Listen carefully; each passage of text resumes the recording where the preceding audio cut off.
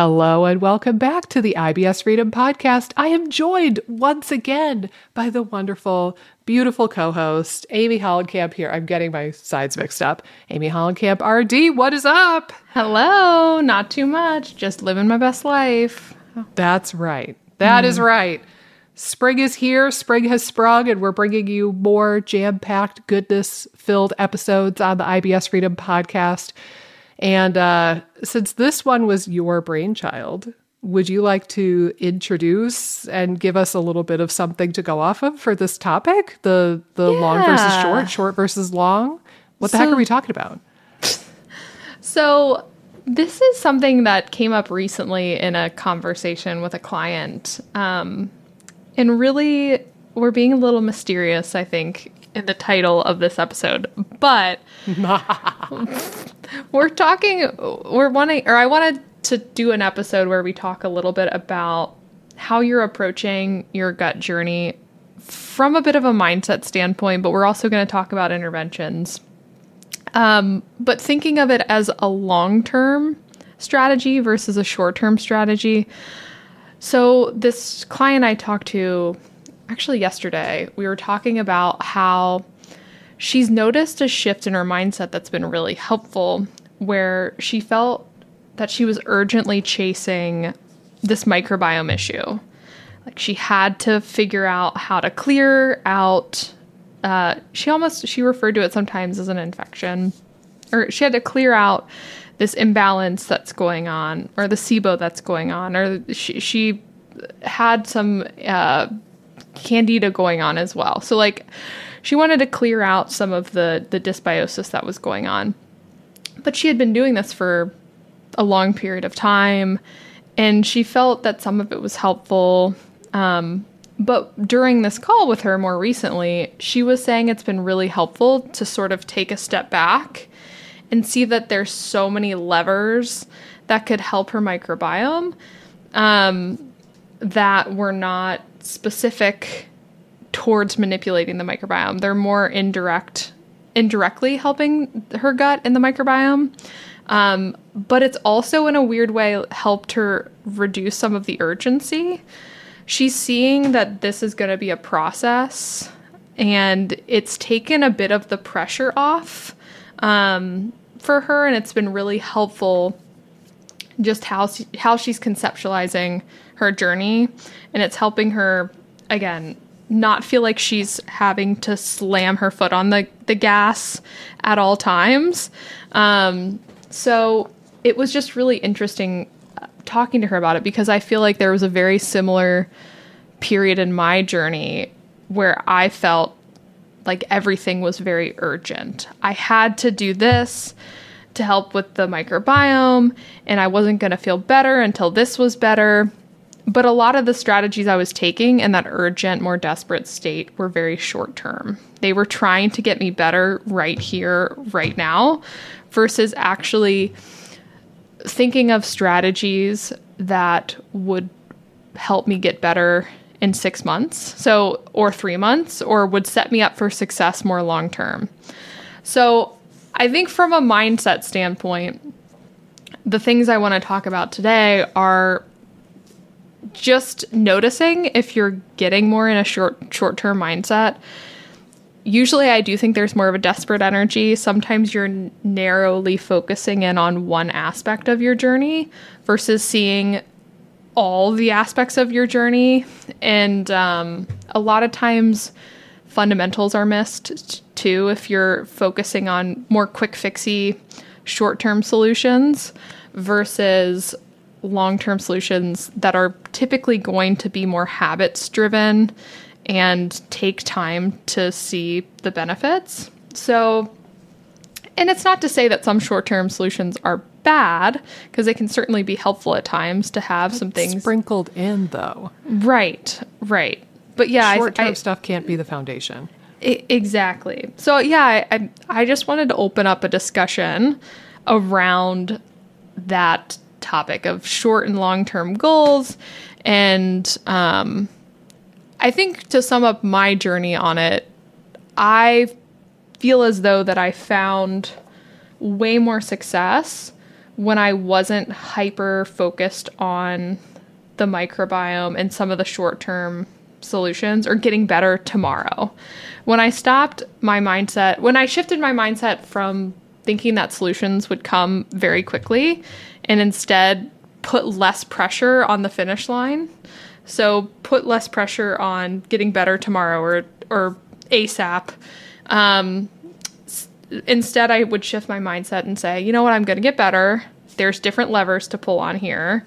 What can I pull on that will get me to that finish line, but I'm not in a rush to that finish line. So again, it's a much more of a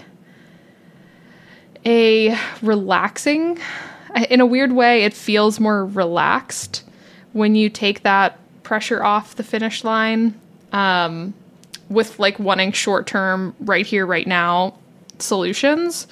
If you take your foot off the gas a little bit and can see all the variables and start chipping away at different variables, that's usually when I see people making more progress. And it was definitely a huge factor for me, that mindset shift. Because like I said, it took pressure off me getting better at a certain time frame and instead focused on the systems that were going to get me better. Yeah. So yeah, I'd love to talk about this with you in more depth because I feel that we can have a pretty nuanced conversation about it. Yeah. Well, and I think this is really important. But you know what's funny? I thought of this as you were talking, and I've been kind of chuckling internally about it. Uh-oh. Okay. Everybody says that they like holistic stuff, right? Like I think most of our listeners and the providers and the like healthcare people that we kind of pal around with, everybody pretty much unanimously would agree that holistic is better. And, I can't believe conventional medicine. How dare they break you up into bits and pieces and send you off to specialists, and the specialist just hyper focuses on one body part and ignores the rest of the body. I can't believe how bad of a system this is. You need to do the holistic thing. But then, so like they say that, but then in actuality, if we're basing this off of people's actions, people don't care as much about doing the holistic thing. If people have a gut problem, say bloating or abdominal pain or pooping problems, even the people in the holistic health world, or even people who say that they want to do things holistically, most people are still hyper focusing on the gut. And then you try to make the point, sometimes, I won't say this for all of the people I've worked with, but sometimes I'll find myself trying to make the point of, hey, like stress could be playing a really big role here, or we need to work on the eating disorder stuff and getting you eating more, or what about exercise, or what about your crappy sleep? Like I'll try to bring in things that are not directly related to the gut, and not all the time, but oftentimes people kind of are like, oh, no. Like, no, I need gut stuff. Like, what magic probiotic can you prescribe me? Or what magic, thing for my tummy can you prescribe me? And it's like, stop, please. You say you want to do things holistically, but then it's like anything outside of direct gut support, oftentimes people are either shutting down that conversation or they're at least poo-pooing it a little bit. Pun totally intended, by the way. So, but if we wanted to just kind of rapid fire, let's throw out a couple of examples. Okay, exercise doesn't seem like it's directly related to your microbiome, but it has been shown that exercise increases microbial diversity. So, boom, exercise can help. Doesn't feel like it would. Well, and I think that people underestimate, when they're poo-pooing it, in my mindset, it's like they're underestimating the power of that thing. Or they think a more gut-directed thing would be more powerful, or quicker. Again, and that goes back to the short versus long game.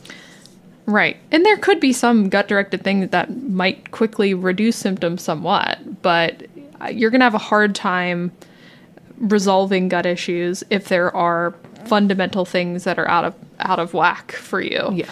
And again, that doesn't mean that they have to be perfect or that you have to exercise every day of your life or whatever, you know. No. But there has to be some balance in your approach. And when you're so short-sighted and on short-term solutions, you fail typically to have a balanced approach. You know what could be an interesting at-home exercise for people right now? Pause this episode. Go grab, not you, Amy, because you're in the episode, so you don't get to pause anything. I was about to run. Listeners, right now, pause this episode, run and get yourself a pad of paper and a pen or a pencil. These are things that we used to use for writing before we had tablets and phones, by the way. Okay, I'm going to pretend that you paused the episode and you're back now.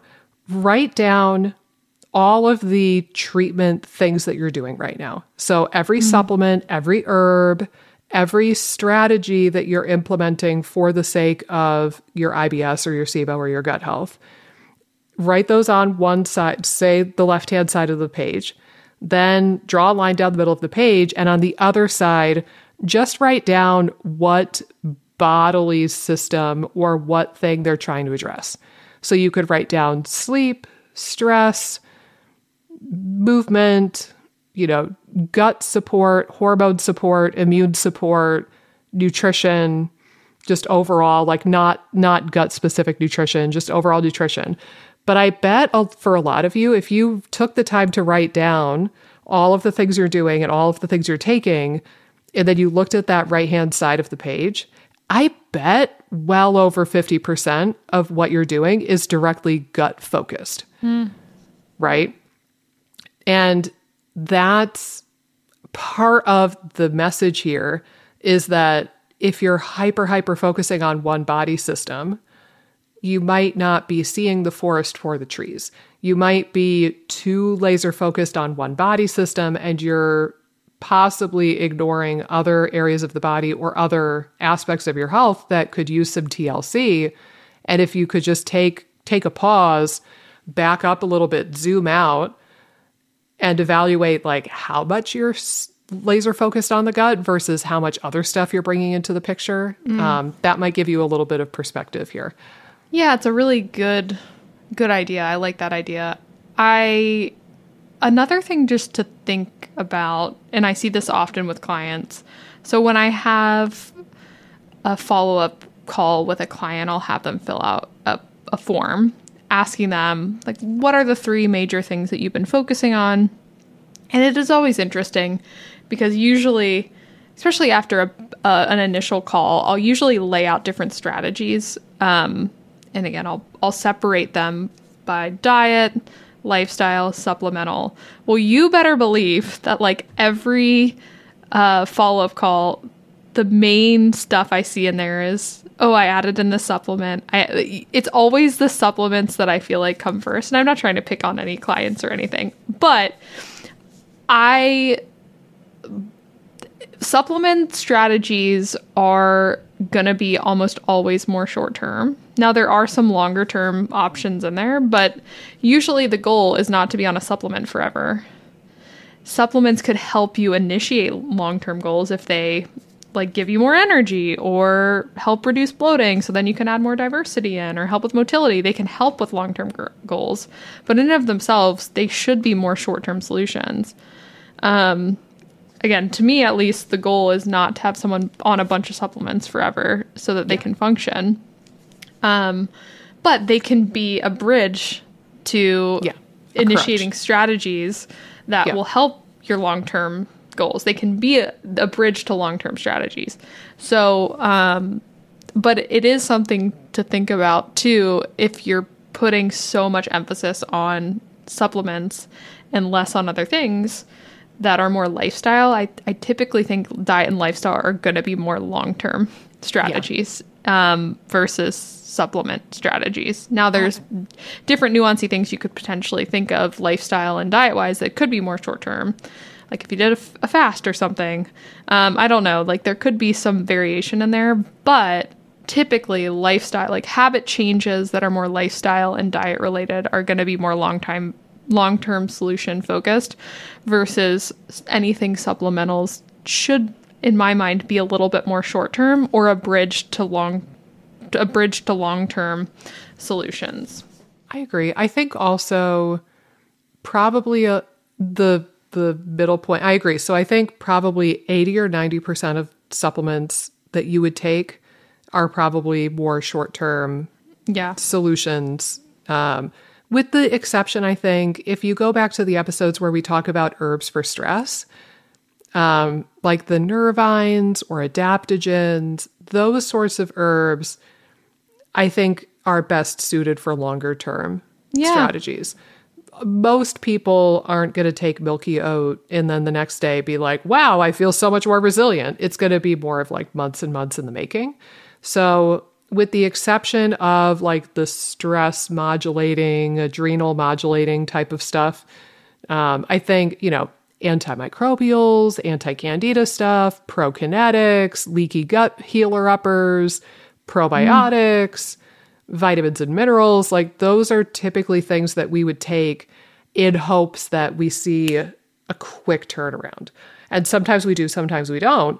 But I do think herbs and supplements are going to be much more short-term strategy versus, like you said, lifestyle and habit changes tend to be more long-term strategy focused. I like that you brought up fasting because I think a fast is probably one exception. I think the halfway between mark is going to be nutrition. And it really just depends on how you're approaching nutrition.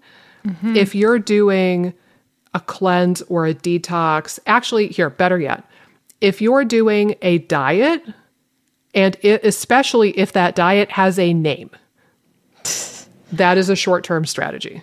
That is short-term. It should be short-term. Well, yeah.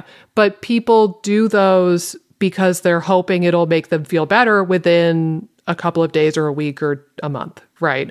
So it's more instant gratification-y feeling, certainly, versus if you're working on nutrition, but it's not like a specific diet, it doesn't have a name, you're just focusing on eating enough and maybe getting a little bit more carbs and maybe emphasizing healthy fat or bumping up your protein or, getting more fiber or more colors. Like if you're doing stuff like that, if you're doing nutrition that you might learn about in a like nutrition 101 lecture almost, then I think that's more long-term focused. But again, if you're doing a diet and especially if that diet has a name or if it has like a medical treatment in mind, that is definitely more of a short-term strategy kind of thing. And again, it's not to say short-term is bad, but they should be used for only short-term relief, maybe a month or two for a lot of these diets. And number two,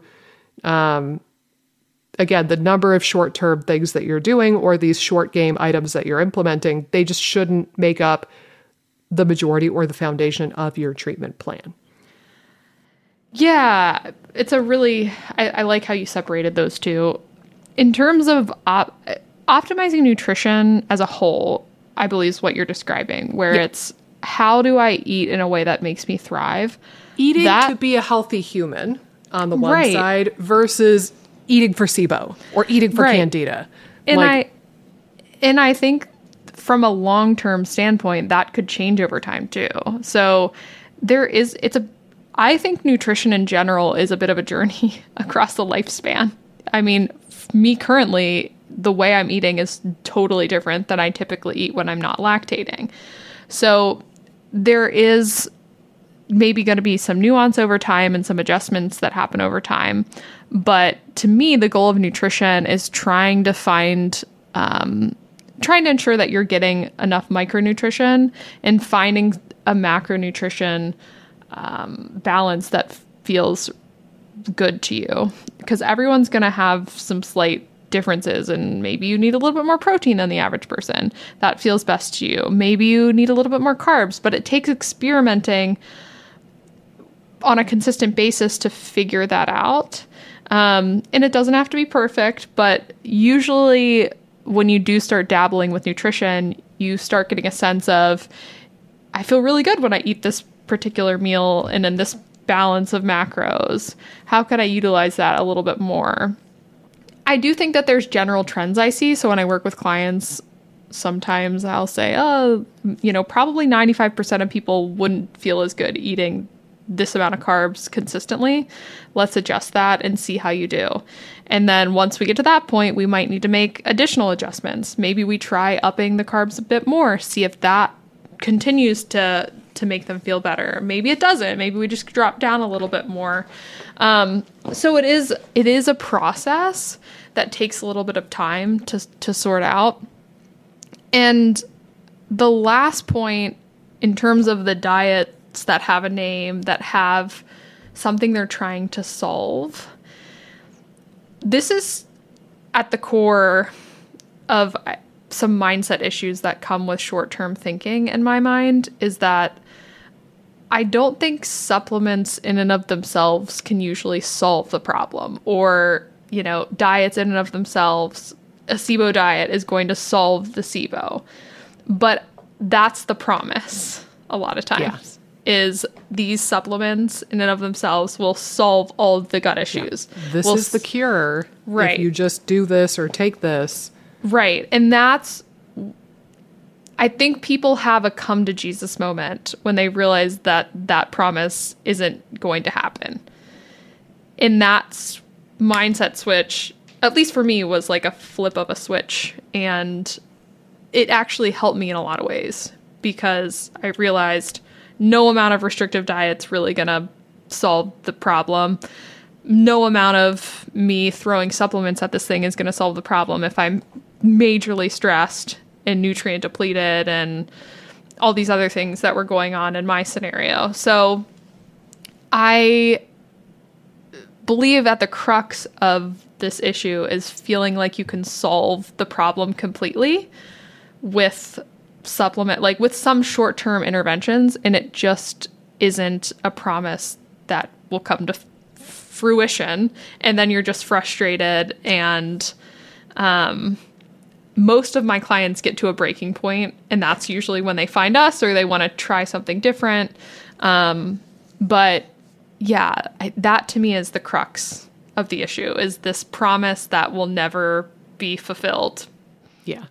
Or at least it won't ever be fulfilled for, I think, the majority of people. Right. There probably are those freak people, right? Yeah. The people that took rifaximin one time and then they're exactly. good. But those are not the people who are listening to our podcast. Right. They have no reason to listen to our podcast because, again, those weirdo people, they took rifaximin once and they're just frolicking off into the sunset and they're totally cured and they're good. So I think that in a weird way, listening to our podcast right now is a symptom that tips you off that you're probably in this camp that we're describing, where, no amount of dietary restriction is going to solve the problem or cure you. No amount of supplements is going to directly cure you or solve the problem. There's got to be some other stuff too. And again, I think also no amount of pure, unadulterated, gut-focused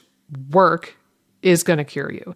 If you feel like you've gotten to a point where you've tried all of the gut supplements, you probably have. And that's exactly the problem. Right?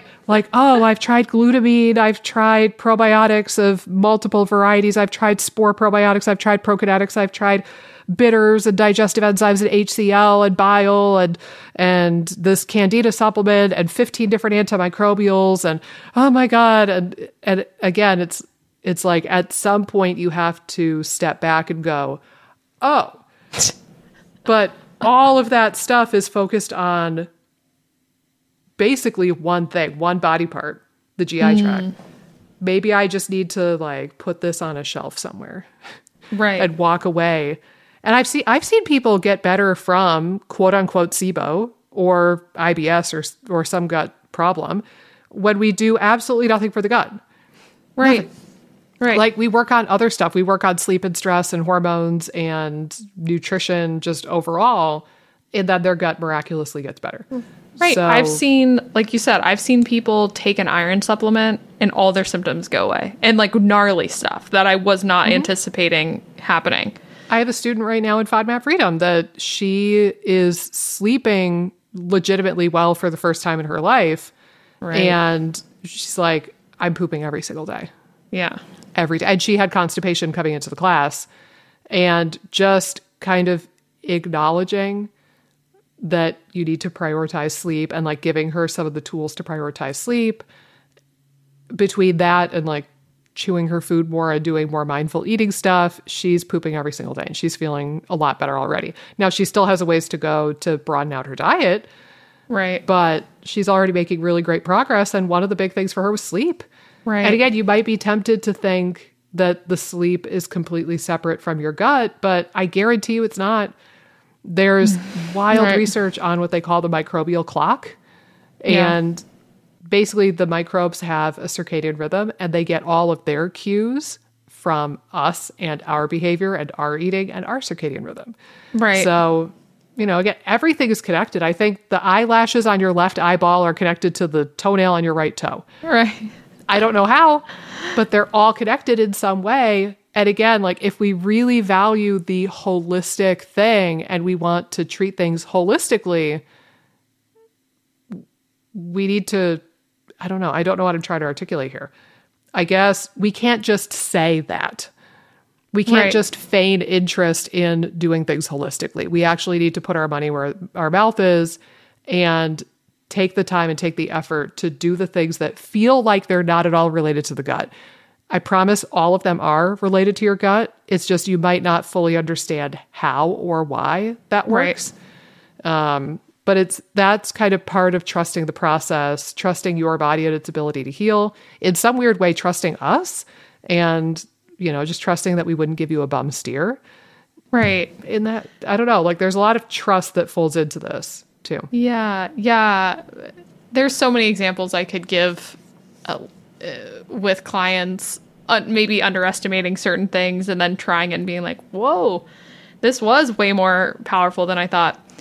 It also makes me chuckle a little bit thinking about the people that went on rifaximin and immediately felt better and had no long-term issues. I wonder if those people might have better foundational skills too. Possibly. Maybe they took a PPI or something and that just threw things off and they're off the PPI and took rifaximin and it sort of resolved the issue. Something like that. But their stress is pretty good. Their lifestyle's pretty good. They eat pretty nutrient-dense foods and then they move on. And then there could be people that are just total anomalies that have crap lifestyle and diet and take rifaximin and feel amazing and move on too. But it does make me wonder, the people that do seem to have a lot of symptom resolution post just a single intervention of something makes me wonder if they have a more solid foundation compared to some people that don't necessarily get that effect. I bet that that's probably largely true. Again, to your point, there's probably the weirdos out there who are eating Big Macs every single meal. Right. And, you know, it's just they have like this weird resiliency that's superhuman. But I do think that probably that's largely true. I think that the one health condition that threw that on its side and we haven't fully figured it out yet is COVID. Yeah. Right? Like we've all heard the stories, right? Where somebody was really unhealthy, like smoker, obese, diabetic, eating terrible, terrible food, never moving their body, and they get COVID and it's like 2 sniffles, 1 booger, and then they move on with their life and they're like, oh, that COVID was no big deal. And then you have the people who have like run marathons and they eat kale every day. Maybe a little orthorexic if you're eating kale every day.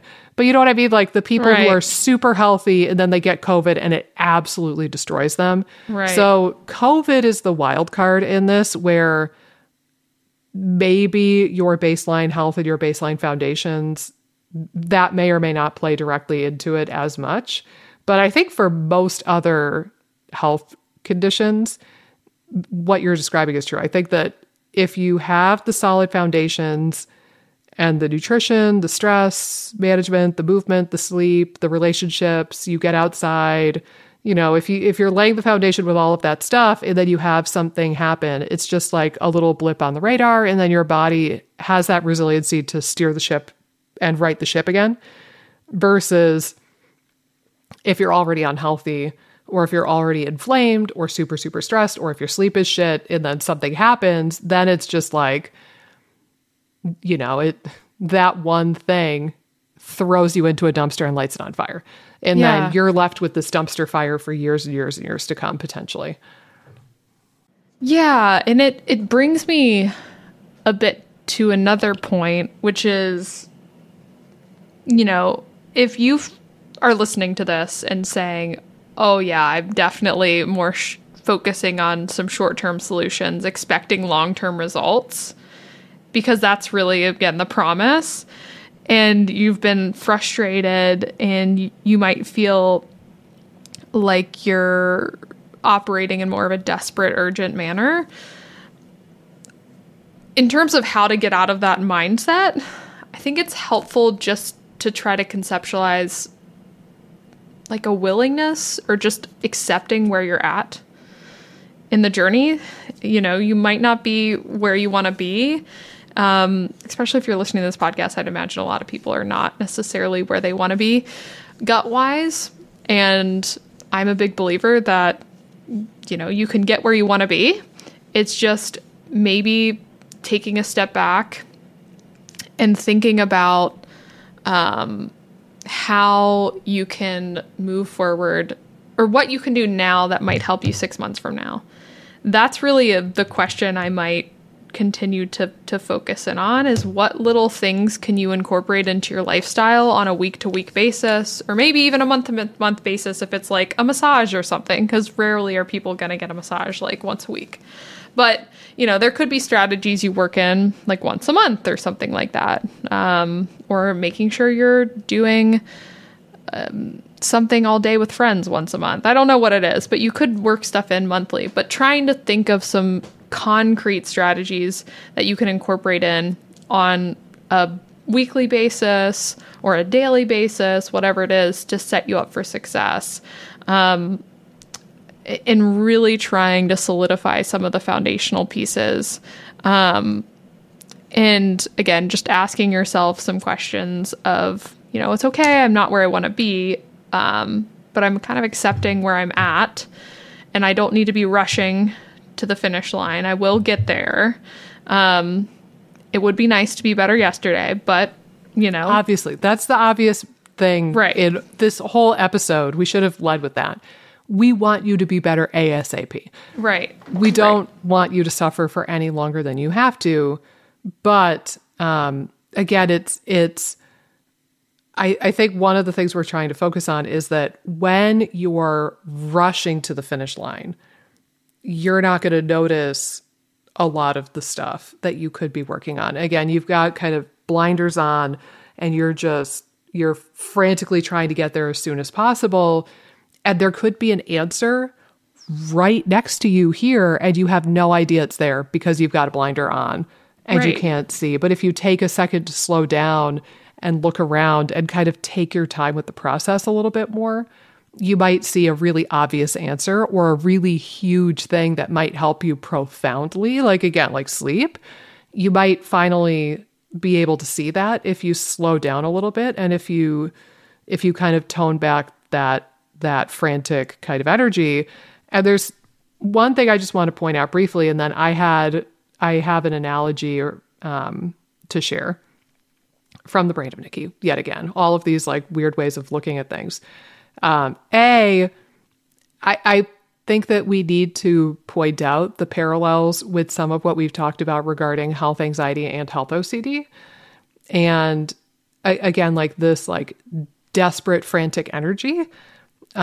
Sometimes if you're having a really hard time stepping back and zooming out and doing things that are not directly related to your chief complaint, if you're finding that that's a really big struggle for you, or it feels just like really dangerous to do that, right? If you're listening to us right now and you're like, they're crazy people, this is dangerous. If I don't treat the candida right now, it's going to infect my eyeballs or something. I don't know. If you're having that kind of sensation, like this conversation almost is scary to you or it feels dangerous to you, then I think exploring health OCD or at the bare minimum health anxiety would be worthwhile. I'll let you weigh in on that. And then I want to share this like different way of thinking of things that you'll see. I'll weigh in on the health OCD anxiety comment first. Yeah. I mean, looking back on my journey, I definitely had that, and it does create a much higher degree of anxiety around the urgency, or like you said, it feels irresponsible to not address an outright candida issue right here, right now. It feels irresponsible.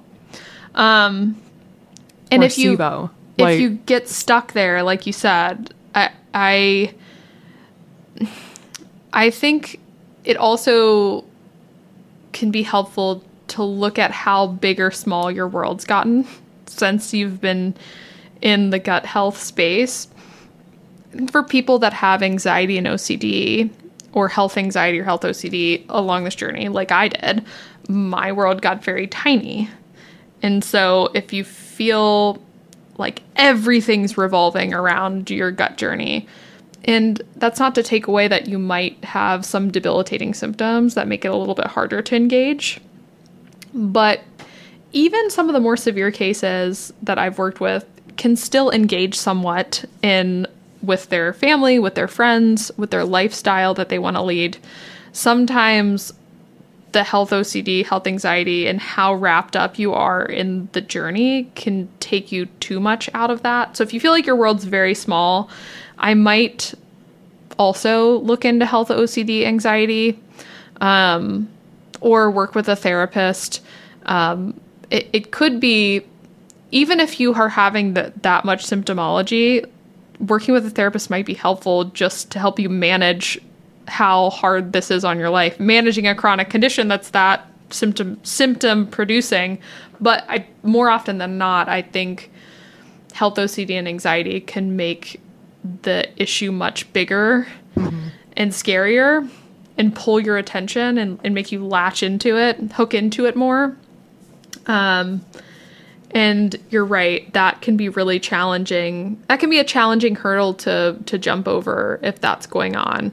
Make it much harder to focus on long-term strategies, because the short-term strategies feel so urgent and so dangerous that it makes it more challenging to even consider doing other things. Well, and I think you worded it well.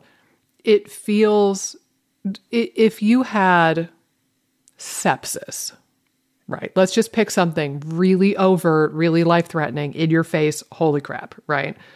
If you had sepsis, it would be genuinely irresponsible and genuinely dangerous to not treat it right away, because it could kill you, right? Similarly, if you were in some freak accident and your left arm was lobbed off at the shoulder and it was squirting out blood, like I'm talking like Monty Python style, squirting blood out, you wouldn't be the person who's like, oh, but let me just like finish prepping for dinner and then I'll go to the hospital. Right. You would want to get that treated immediately, because it could be very dangerous or life-threatening if you don't treat it immediately. And I'm not trying to insinuate at all that the symptoms you're dealing with don't suck very, very badly. I know they can. Right. But the reality is, the stuff that you're dealing with, if you're listening to this episode, it's not immediately life-threatening. It's not truly urgent. I know that you want to feel better right away, and we want that for you. But that's the thing, is like, I think sometimes people do have this energy of, oh my God, like this is my entire life and I have to feel better right away. And oh my God, and it's like dangerous if I don't treat the SIBO. It's dangerous if I don't treat the candida. And honestly, again, I'm going to throw my profession under the bus. I think that I blame the internet in general, and I blame the damn functional medicine and naturopathic community, because there's also a lot of really blatant, intentional fear-mongering that has led you to believe that. Like, Right. not a lot of people would feel as freaked out by Candida if it weren't for the horde of Candida diet books and Candida protocol books and the influencers who focus on Candida and the functional medicine people and the people selling you oat tests and selling you the interpretation of the tests and selling you the supplements and the pills and the potions. And the same thing goes for SIBO. The same thing goes for whatever else. So just keep that in mind too, is that unfortunate, how the saying is that sex sells? Yeah. I think that that's true in a lot of industries, but in the healthcare industry, fear sells. Oh, yeah. And if influencers or if doctors or if healthcare professionals or health coaches, if they can make you fear something, they're going to get more money out of you. And they know that. And that is an intentional marketing strategy on the part of some people. So, well, and a couple things to note too. So the fear drives you for an urgent solution. But like we've been saying, these short-term solutions, a lot of them are empty promises. Or again, not the full promise that you're just going to immediately be better and you can frolic off into the sunset half the time. That's sort of the promise of, oh, if you just take rifaximin, you'll be fine. Or if you just take these herbals, you're going to be good to go. Right. That is an empty promise. And so sometimes releasing the idea that there is a quick fix or something that's just going to immediately get you better, releasing that idea, if something was like that, that's amazing. If you are that random person that took rifaximin, that'd be amazing. But that's the exception, not the rule. So typically with my clients, just being able to say like, even if you are in an urgent state and there is something that you could go to, it's probably not going to be what you think it's going to be. So, and then about the fear. So something that's interesting, the more I've learned about OCD on my journey with postpartum OCD, is there's her account's called The Anxiety Paradox, and she talks about this a lot. But fear doesn't equal danger. So that's one thing that's super helpful for me. Just thinking about find her account right now while you talk, conceptualizing things, but fear doesn't equal danger, but it feels dangerous. If you fear is a feeling, but a feeling isn't really dangerous. And you can think about it too in the terms of food. Like expanding the diet feels so dangerous, but is broccoli dangerous? No. You could have a reaction to it, but I would argue it's not dangerous to try foods. But when you have intense food fear or anxiety around foods or OCD around foods, or orthorexia or whatever you want to call it, if you have some really intense fear around foods feel very dangerous. That doesn't mean they are. We don't know how you're going to respond to foods if you've cut them out for a while. You might need to build up some tolerance to foods, but foods aren't dangerous. But I've been in the mentality where I saw food as danger because I had so much fear around it. But you can have fears, and you're safe. Like you can have all these intense fears. You could have fears that you're never going to get better from SIBO. But in this current moment, you're safe.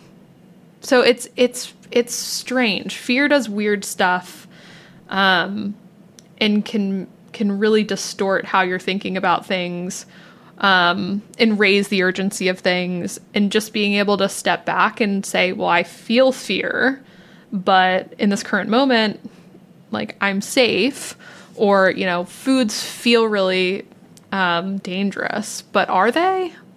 So being able to take a step back when you're acting in a fearful sense, or you're feeling a lot of fear around something, I almost think being able to take a step back when those feelings are rushing through you, it's very hard because a lot of your executive functioning goes out the window when you are in a fearful state. But it takes practice. But it has been something that's been really helpful for me when I'm in a state of like a high degree of fear or even panic, is just acknowledging, hey, I'm feeling afraid or scared, but that's okay. I can go and do what I need to do, being scared or afraid. Same thing again, someone could add a new food in that they're scared of. If they're afraid of that food, bring that fear, that scare, being a little bit scared with you, but try to push through it and, not view foods as dangerous. And it's not to say like you could have a reaction to food, but unless you're like an outright celiac or something. I was actually going to use that as an example though, like, because I am a celiac, and even for me, is wheat immediately life-threatening for me? No. I will poop a lot. Right. Like a lot. And it will be unpleasant. Right. And I do understand the long-term effects of unmanaged celiac disease. So I'm not saying that I eat gluten intentionally, but really in the strictest sense, gluten is not immediately dangerous in the sense, again, like the sense of urgency and the sense of danger, like my life is threatened in this moment. It really isn't. I would say the one exception to the food thing in this context is anaphylactic food allergies. If you have an anaphylactic allergy to a peanut, then peanuts could be genuinely dangerous to you, because if you accidentally ingest one, and if you don't have like an EpiPen or Benadryl or whatever handy, or if you're in a place where you can't get immediate medical care, that peanut could kill you legitimately. Again, if I get exposed to gluten on a hike through the Andes, and where you planning a vacation that I don't know about? But like just somewhere remote, away from normal, normal supplements and Pepto-Bismol and medical care and toilets and whatnot. Like if I was just out in the middle of nowhere and I got exposed to wheat, I would be alive. Like I would survive. I would have to stop for frequent pooping trips for the rest of the hike. The experience wouldn't be fun, but what happens in someone's mind that's anxious or OCD, the potential for symptoms or like becomes so much bigger and more scary because there's a hyper focus on avoiding symptoms. So that's where it gets a little squirrely. I was just talking to someone and I actually feel like this person isn't necessarily anxious, but she's someone that gets diarrhea and she's been doing a lot better. But she had a bit of a flare-up because she had eaten a meal. And looking back, she thinks she just rushed off to an appointment. She ate really quickly, rushed off to an appointment to get her hair cut or something. And she had, some urgency. And it was like scary because it was like, oh my gosh, there's no bathroom. Or not really scary, but just there's a level of like, oh my gosh, what if I don't make it to the bathroom? It was not a fun experience. Now, was it dangerous? No. Like, could there have been some embarrassment or something like that if she didn't make it to the bathroom? Yes. But luckily, she was able to make it back to her place. But it was like a walk. It was a walk. There weren't any public bathrooms. So, but in someone with anxiety's head, that does seem dangerous. There's some sort of I don't even know how to describe it, but I think I do. Can I interrupt you? Yeah. Go ahead. Remember way back when, like towards the beginning of season one of our very first guests was Julia King. Yeah. And we talked a bit about, I think she talked about it in the context of like a zebra and a lion, but this idea that our nervous systems interpret perceived danger in a very similar way, whether we are perceiving danger from shitting our pants in public, which would be mortifying. Right.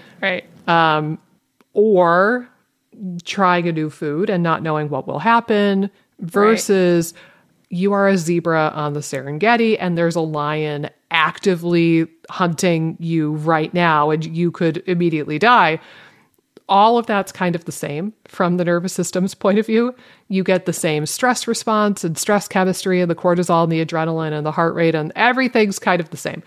And again, like you mentioned before, the executive functioning part of your nervous system, the frontal lobe, the part that makes all the smarty pants decisions and has like complex thought and critical thinking, like this part of the brain that's in charge of all that smarty pants stuff just shuts down. And the rest of your nervous system, the lizard brain, takes over when you're in that threatened state. And that's where we can make frantic, not so good decisions when we're scared. Because again, like to us, it's like we're being chased by a lion out on the Serengeti. Right. And our nervous system is losing perspective and losing the ability to differentiate between, again, something that would be absolutely mortifying, but not kill you, versus something that could very well kill you. Right. Well, and it reminds me too of Jenna Overball when she was on. She said something along the lines of, when you have OCD, you can't tell the difference between a garden hose and a snake. Similar to that. Like you can misinterpret signals or thoughts or things, again, as being more dangerous than they are. But yeah, I think when you have anxiety or OCD, you also ruminate about things, which again makes them bigger and bigger and scarier and scarier and scarier. So yeah, I mean, I think the underlying fear a lot for people that have SIBO is that if they eat a certain food, the SIBO is going to be back, and then their life's like the underlying fear there is that that they're just going to have never-ending SIBO and never beat the SIBO. But in reality, that isn't the case. So again, you're there is a bit more bloated or gassy, or you have weird poops for like a day, and then you can just pick up where you left off after that symptom resolves. So yeah, I think there's an exercise in the anxiety space and the OCD space. I don't know who coined this, but it's like,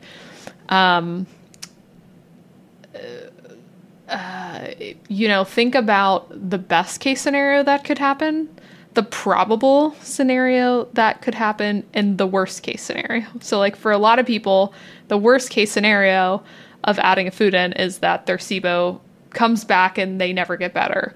I think the most probable thing, if you added a food in that you hadn't had in a while, maybe you get a little bloated and have a little gas or something. The best case scenario is that you would feel really good eating it and have no issues. So you can, all those options could happen, but I think someone with the anxiety OCD side overemphasize the worst case scenario and don't even think about like the probable or best case scenario. Yeah. Yeah. No, I think that's a good point. It's almost, this is going to get a little bit more woo than I'm capable of speaking to, but I can't wait for this. I have some dear friends who are much more woo than me. And I think, is this what people talk about when they talk about quantum physics?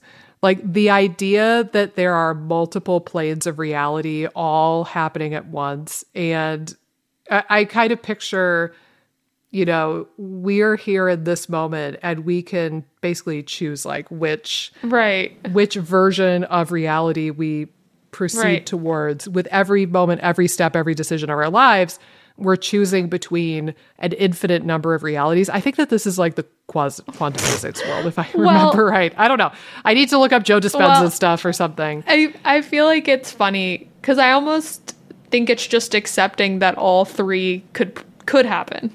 Yeah, they all already exist. That's what I'm kind of trying to get at. All three could happen. In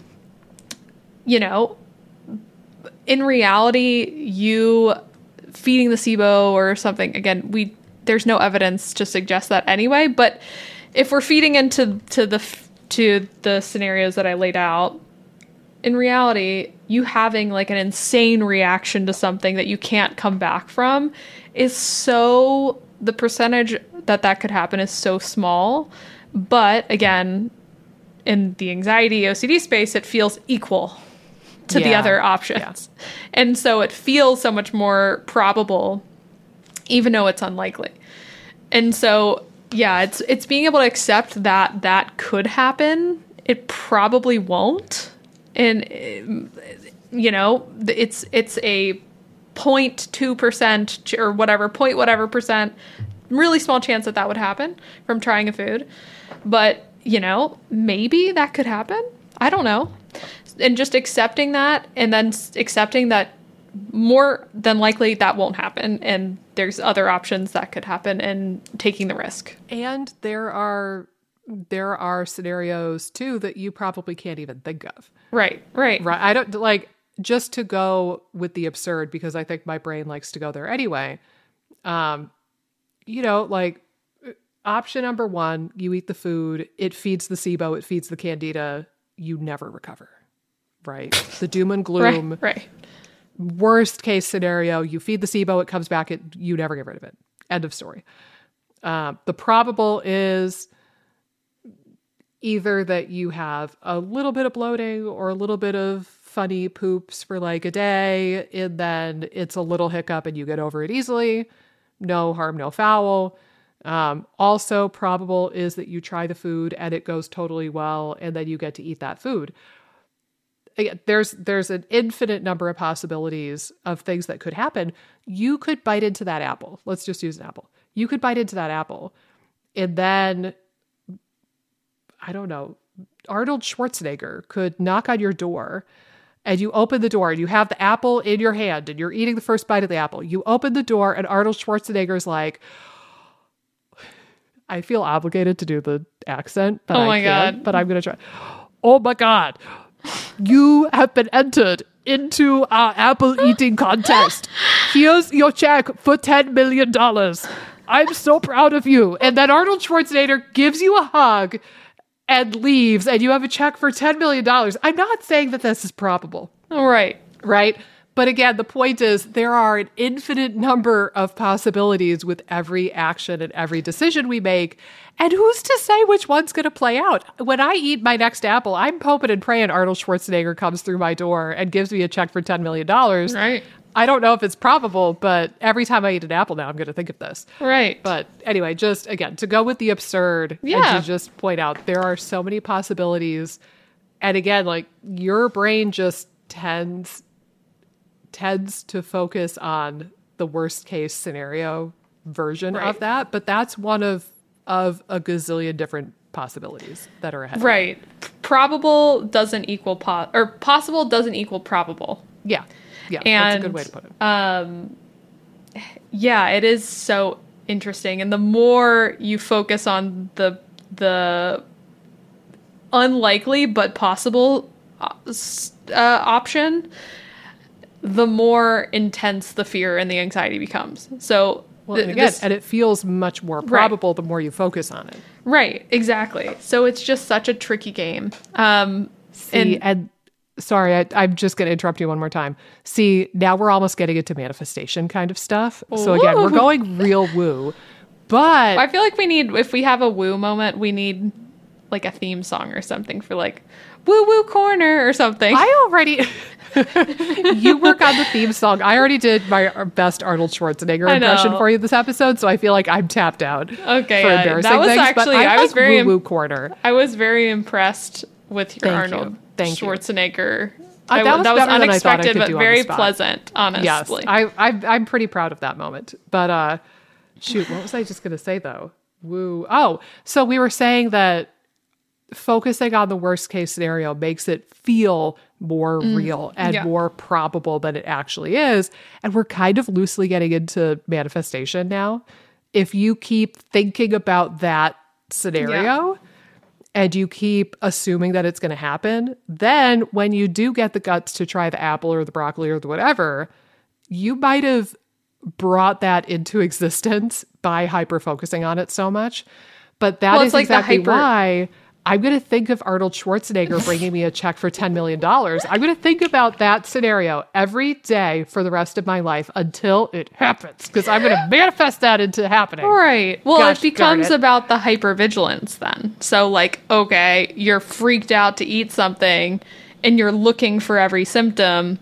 This is why I try to avoid, to an extent. Sometimes symptom tracking can be really helpful, so I'm not against this totally. But for people that tend to be hypervigilant or hyper-focused on reactions, I would not track. I would definitely avoid tracking, because if you're looking for symptoms, you will find them. So, it's so interesting. And that's another thing too, from a short and long-term standpoint. If you're adding foods in, you might have some short-term bumps that you're going to hit so that you can get to the long-term goals that you're trying to reach. True. And this is also something too, they talk about this. I feel like I've mentioned this in a past podcast episode, but there is a book called Atomic Habits by James Clear, and he talks about the Valley of Disappointment. And this is something that I believe prevents a lot of people from focusing on long-term goals, because usually anytime you're implementing something that's more long-term focused, meaning that you're not going to get immediate results, there can be this valley of disappointment. Maybe you tried meditation for 2 weeks and you're thinking, I don't know. Or you tried walking and you're not noticing immediate benefits after a week of doing it. That's called the valley of disappointment. You have to do something long enough to create long-term, like more physiological changes to see the benefits across maybe a number of months before giving up. So I do believe that there's a lot of these things we've been talking about where people will try something for a period of time and not get immediate results, and they throw in the towel a bit too early. So that's something to think about too. And in the context of Food Intro, it's really prominent with some of the clients we work with where they try food and maybe there is like a 2 to 4 week period where their gut's shifting a lot and they're adding different foods in and they're a little bit more bloated and they have more gas and their stool's changing. That might be the valley of disappointment that you have to get through. But if you're so freaked out at the twinge of the bloating coming back, then you're never going to get to the hill, the other side. You're never going to get. Does he have a name for what's on the other side? No, I don't think so. Oh, then we need to name it right here and now. Okay, so it's going to be a hill or a mountain, first of all, presumably. So what are we going to call it? Is it a hill? Let's go big or go home. It's a mountain. It's Magnificent Mountain. Yes. Okay, so you have to go through the Valley of Disappointment to get to Magnificent Mountain. But if the valley freaks you out too bad and you turn around, you're never going to get to Magnificent Mountain. Right. Is what you're trying to say. Yeah. And that's a really good point with Food Intro. And again, I'm going to point out the hypocrisy in this world. And in that I'm going to laugh at myself for a second just to make the point that we're all human and we're trying to approach this from a place of love. We're also joking around and poking fun at you guys to keep it lighthearted, but I've done all this stuff that I'm talking about too. Yeah. So and I'm currently doing some of it even, and I'll share that in a second. But, we all have a lot of shared human brain lesions. So it's not that we're sitting on some pedestal saying like, oh, we never have fear and we're never making short-term decisions. I'm only thinking about 52 years in the future. Aren't we great? Like, that's not where we're coming from. And I got sidetracked with my own little theatrical thing that I just did, and I lost track of the thing I was going to share. What were you saying before? Oh, the Valley of Disappointment and the mountain, Magnificent Mountain. The hypocrisy is, how many times have you heard people say that they have a die-off reaction and they just need to push through the die-off reaction because they know they're going to feel better on the other side of it? Right. So people are willing to do that. For antimicrobials, you're willing to go through the valley of disappointment or the flare-up in symptoms because you have the promise of a mountain on the other side. Right. If you're willing to do it for antimicrobials, why the heck won't you do it for the food introduction when you eat a serving or 2 or 3 of guacamole and then you freak out and you like restrict your diet even harder? Again, like that's a wee bit hypocritical in my opinion.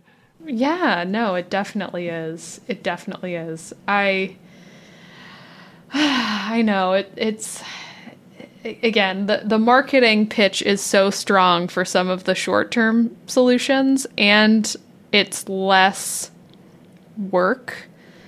That's the other thing. It's just hard. It's hard to change habits. Anything that I feel like most people that I work with have an area that needs work. Everyone has their weak point, whether it's sleep or diet or movement or stress management. Usually of those 4, at least one needs a lot of work when I work with clients, maybe multiple areas. Maybe someone's doing pretty well lifestyle-wise, but their diet just needs tweaking. But usually most of my clients need some degree of tweaking in those areas, and it's not hard. It could be obvious and simple if you hate your job that could be affecting things, but it's not an easy fix. Yeah.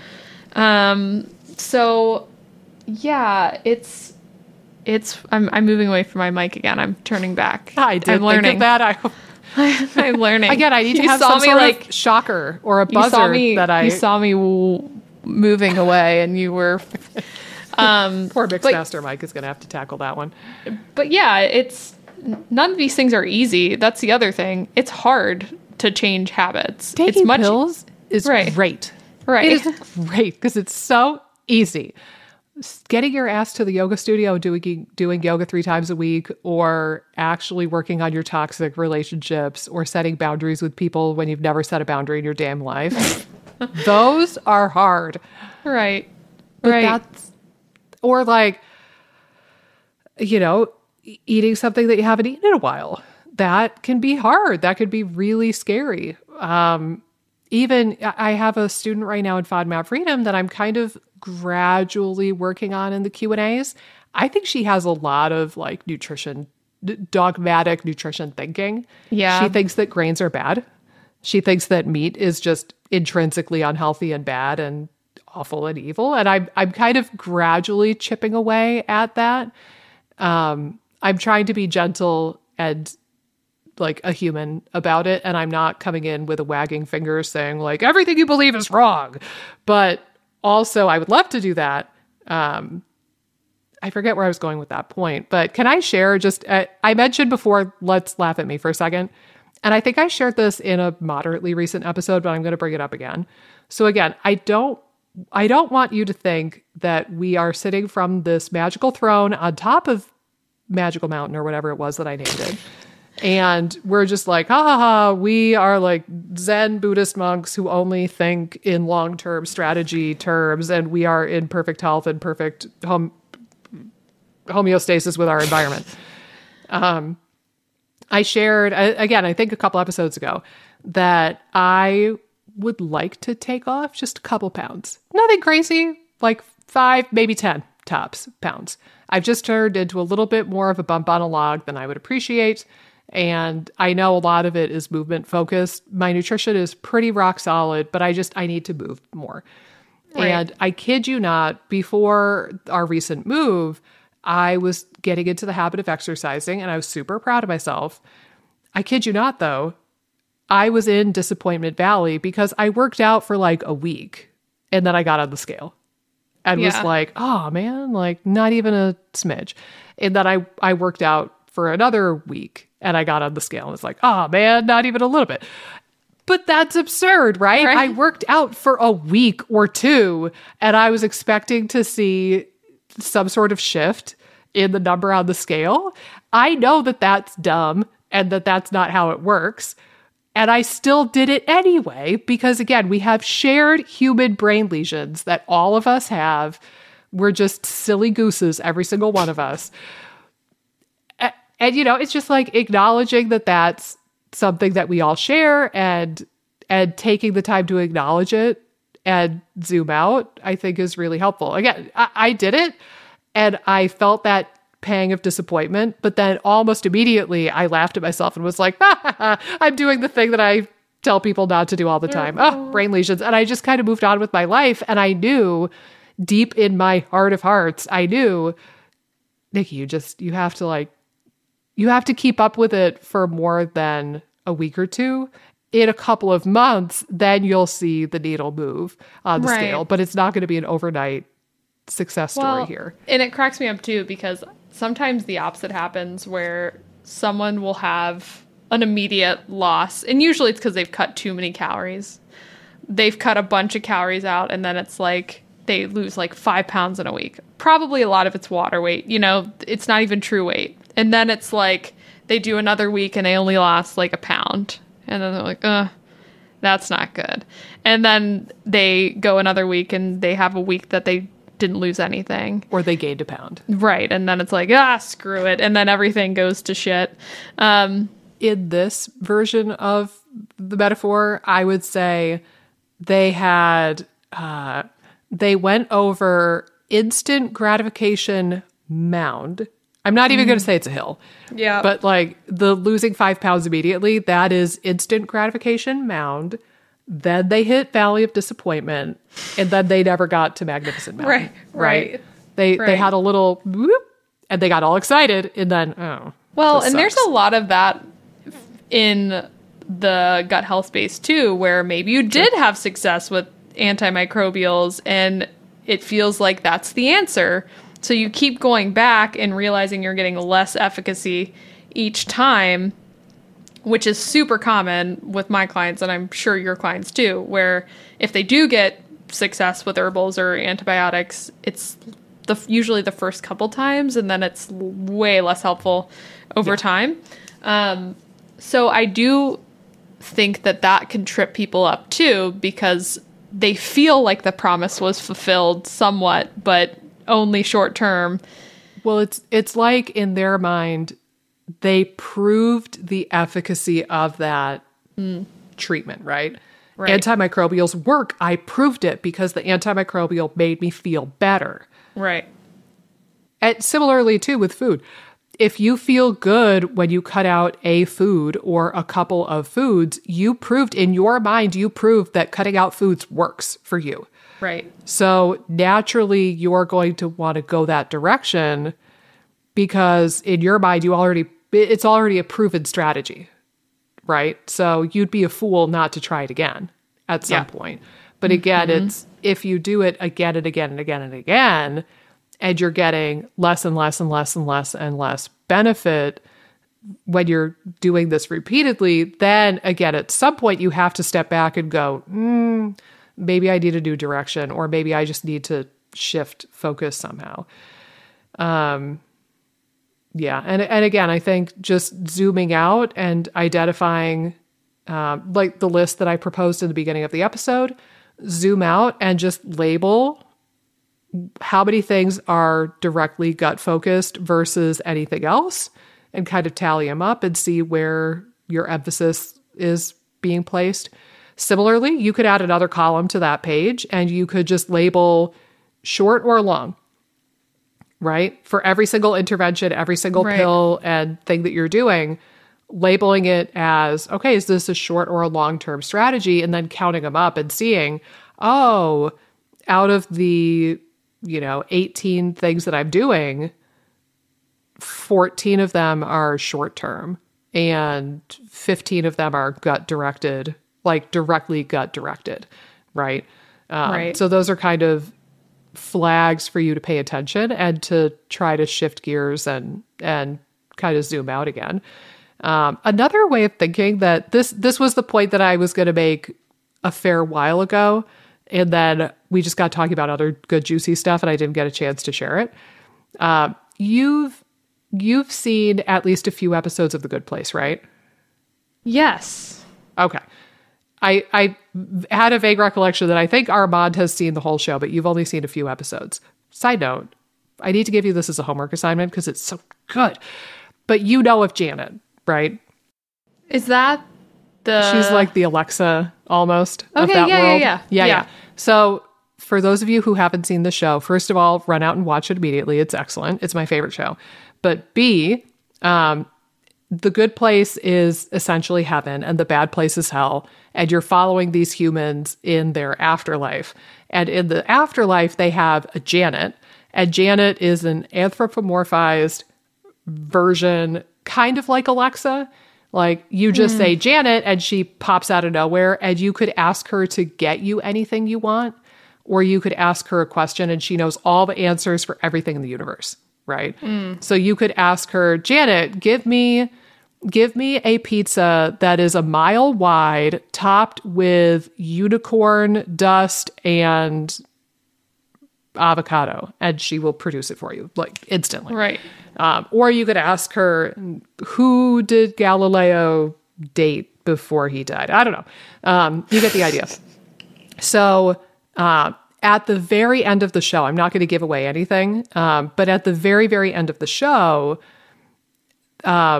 they mentioned something, and Janet shares that she doesn't experience time the same way the humans do. And she explained that she's kind of living all moments all at once. So it's just, she doesn't have a concept of past, present, and future so much. It's like she's living all of the moments all at once. So another very specific niche-y way that you could think of this is if Janet had IBS or SIBO or Candida or whatever, and she has no concept of time, and she does not experience time the same way we do. So to her, it doesn't matter if she feels better tomorrow versus 5 years from now. It's all the same to her. What would Janet do to set herself up for success? Would she be doing the obliterating with antimicrobials and getting every new probiotic that you see an Instagram ad for? And it would still be what would WWJD. It would be. What would Janet do? That's right. Yes. I like that. Yes. Yeah, so maybe get yourself one of those snazzy bracelets and remember, what would Janet do? Yeah, it's an interesting analogy. One thing too to be careful of is after you listen to this episode, don't just urgently focus on long-term goals either, because you can frantically then overcompensate and say, well, I have to address stress. I got to address sleep. And get all in a tizzy too with that. So, try to do things bit by bit. So maybe focus on one thing first. If you feel like you can tackle a couple things at once, that's fine too. But if you feel like you're focusing in this, like you feel like you're operating in the same gear as you were with the short-term solutions, it still might be a bit problematic. So just know that this might take time, and you can implement things in a manner where you're going to find success, because if you're throwing too much at yourself too, it will also lead to probably disappointment, because habits are hard. So if you can get a habit online to start and then weave in other things, because once you establish a habit, it's easier to continue doing it. So probably the first 3 to 4 weeks of establishing a habit is the hardest. So getting to bed at a certain time and waking up at a certain time and really prioritizing sleep. Maybe spend 3 weeks doing that and feel very solid. And it's easier then to add something else in. So then it's easier to do a little bit of stress management. Or you could do it a different way by maybe focusing a little bit on sleep if that needs a little tweak, and a little tweak on something else. But if you're biting off more than you can chew, that might not be great either. Also, one thing from that book, Atomic Habits, that I like a lot is he recommends something called habit stacking, meaning if you already have an established habit that you do every day. So let's say you shower every day in the morning. That's something that's automatic. If you can pair that habit with a new habit, it tends to help with efficacy of establishing that habit. So if you know you're going to brush your teeth at a certain time and you start pairing right before you brush your teeth, you do breath work or something, or I don't know, something else. But if you pair a habit that's already established with a new habit, you have better chance of sticking to that habit. So that's something to think about. Also having stuff out. So if you want to get into walking or something, set your running shoes out the day before, or your walking shoes out the day before. I find that helps a ton. Right. Like if I leave a yoga mat on the floor in my office, laid out, not even rolled up. Right. If I leave it out, I'm so much more likely to get on it and actually do some stretching. Right. Similarly, this, you would have seen this for all of season 1 pretty much, but I always had a camera covered up with like a tie-dye cloth. Yeah. I always had all of my camera equipment, all of my lighting equipment, the big old tripod. I always left that set up in the middle of my room because I noticed with my YouTubing, if I leave everything set up and the only thing I have to do is take the dust cover off my camera and turn on the lights, if it's that easy, I could be really good about one YouTube video every week. Right. If I fold up the tripods and I put the camera away and I put the umbrella lights away, if I pack up stuff even a little bit more, I'm much less likely to record my YouTube videos. So yeah, that's a really good one too. Leave your stuff out. Leave your shoes out, or if you want to journal, like, put your journal somewhere you can see it. If even having sometimes Post-it notes somewhere just as a reminder can be helpful. Again, don't get obsessive with it, but if you want to put like a Post-it note on your computer as a reminder to do reminders something, on your phone, right? Reminder on your phone, that kind of stuff, I think could be helpful too. Yeah. I think though, similarly, to piggyback off of your point, I like how you described it. If you're trying to do the long-term stuff in the same gear as you were with the short-term stuff, again, if you're approaching it from that frantic or obsessive place of like, oh my God, I have to nail down all these things now. Oh my God. I think that it's that energy that's biting you in the butt the worst, honestly. Right. And it might not much matter if you're coming at it with that energy, but you're taking a probiotic versus getting really militant about your sleep. It's the rigidity and it's the like frantic anxiousness that we're talking about that really comes around and gets you. So just be mindful of your approach there. Yeah, it's still, I almost think it's still rooted in this idea that you have to be better tomorrow, because there's still a desperate, frantic nature of getting all your ducks in a row.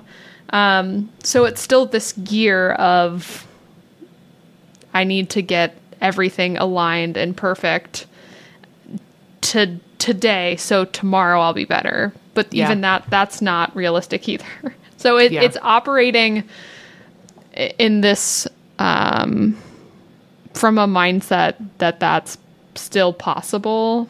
I don't know. It's you almost want to shift your mindset to begin with to a long-term mindset versus coming at long-term strategies with the short-term mindset.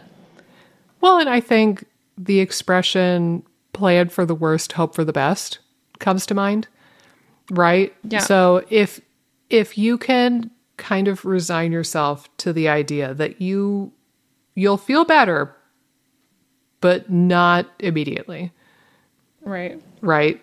If you resign yourself to the idea that you will feel better in 2 years, and you can just kind of sit with that and deal with the valley of disappointment and be like, oh, that really sucks. I want to feel better sooner than that. But if you can get through that initial suctitude and resign yourself to that possibility, then as you implement things and you're able to move through the journey with more ease and less franticness, you might find that you're pleasantly surprised.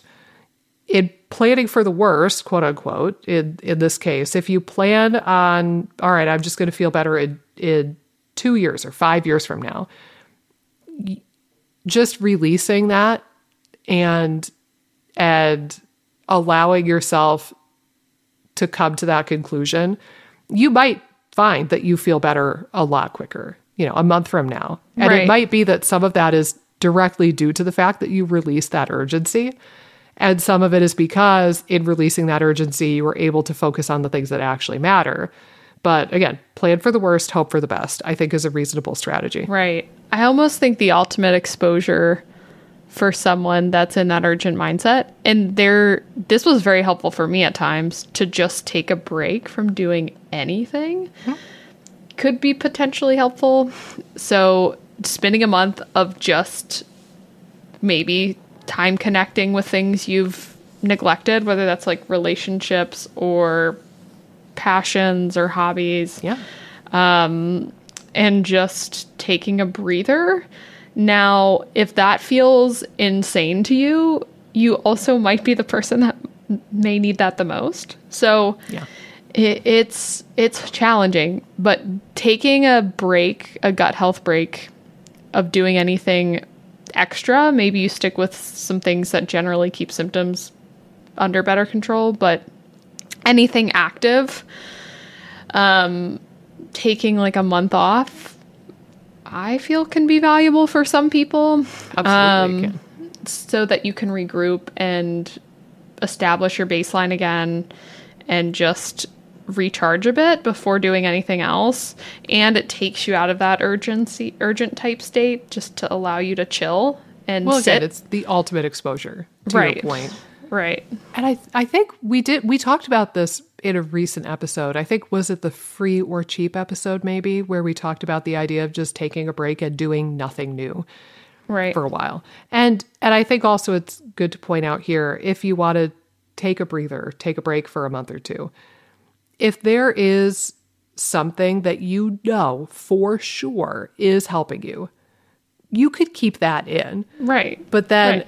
anything where you're kind of on the fence or you think it helps but only a smidgen, those are the things I would say chop out for that month. So, sometimes people will be like, OMG, this probiotic was the most miraculous probiotic I ever tried in my life. And usually this comes up when I recommend stool testing and they ask me, do I have to discontinue the probiotic for the stool testing? Because I Right. really, really don't want to go off of it. If you love something that much, or if it's helped you that profoundly, you could continue something like that through this break that we're proposing. But Yeah. I find that most people, the absolute majority of their supplements and pills and potions, like 95% of their pills and potions, when I actually ask them if it's helping, they'll be like, I don't know. Or they'll say, yeah, a bit. Right. Or they pause for an abnormally long period of time because they're thinking about it because they're really not sure. If there's anything like that where you're not completely, utterly convinced that it's helping you, then those are the things that you take a break from if you do take a break, Right. as a side note. But yeah, I think that this has been a really good episode, if I do say so Whoa. myself, on both of our parts. I really hope everybody listens to the full hour and a half I know. episode. Woof. This was a long one. I have one thing to briefly discuss and a question for my dear co-host before we wrap Oh. up. I remembered to ask you this question when it was too late and we had already stopped filming our last episode, which, by the way, I did decide to title Breaking Up with SIBO. In that episode, I mentioned the YouTube videos that I did about the deep dive on the literature with SIBO breath testing. For what it's worth, 2 of them have posted as of the recording of this episode. The next one goes live tomorrow. The false positives with lactulose got kind of a normal amount of views. Funny enough, the false positives with glucose video is performing very poorly. Really? As far as like my YouTube stats go.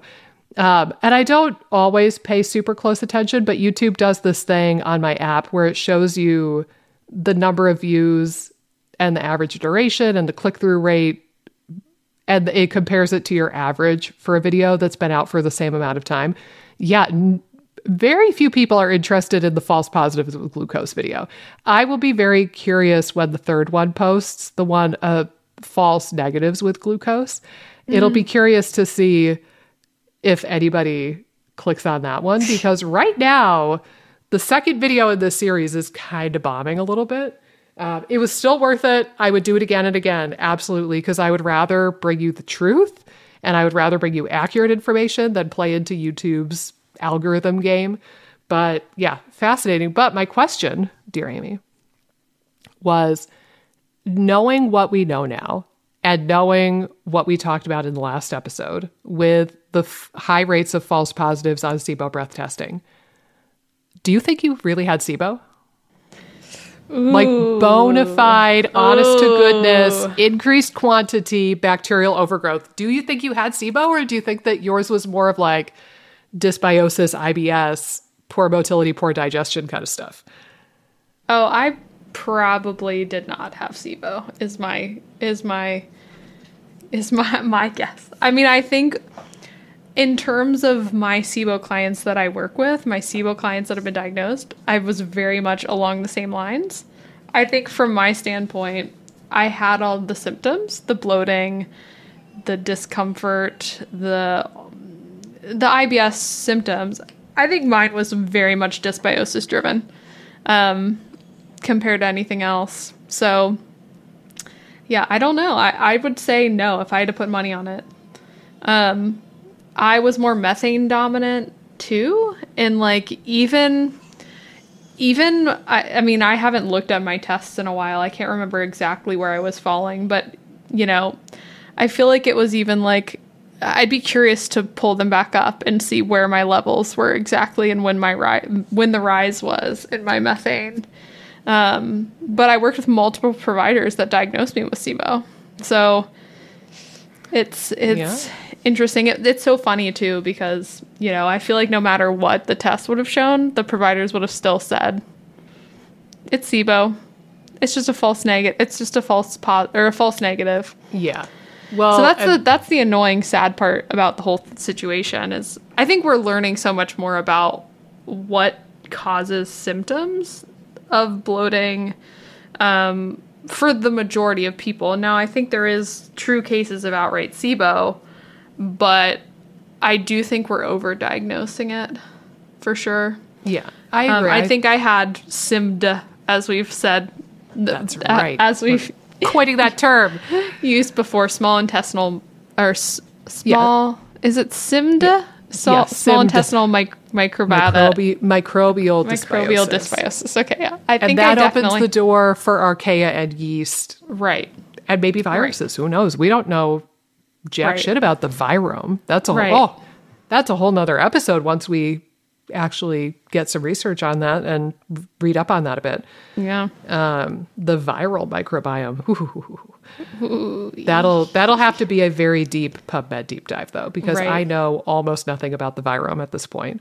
So that'll have to be a topic for another day, but yeah.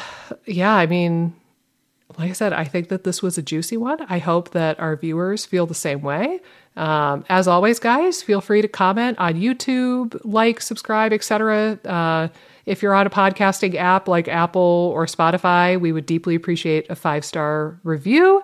And we will see you right back here in the next rip-roaring episode of the IBS Freedom Podcast. So until then, take care, and we'll see you next Monday.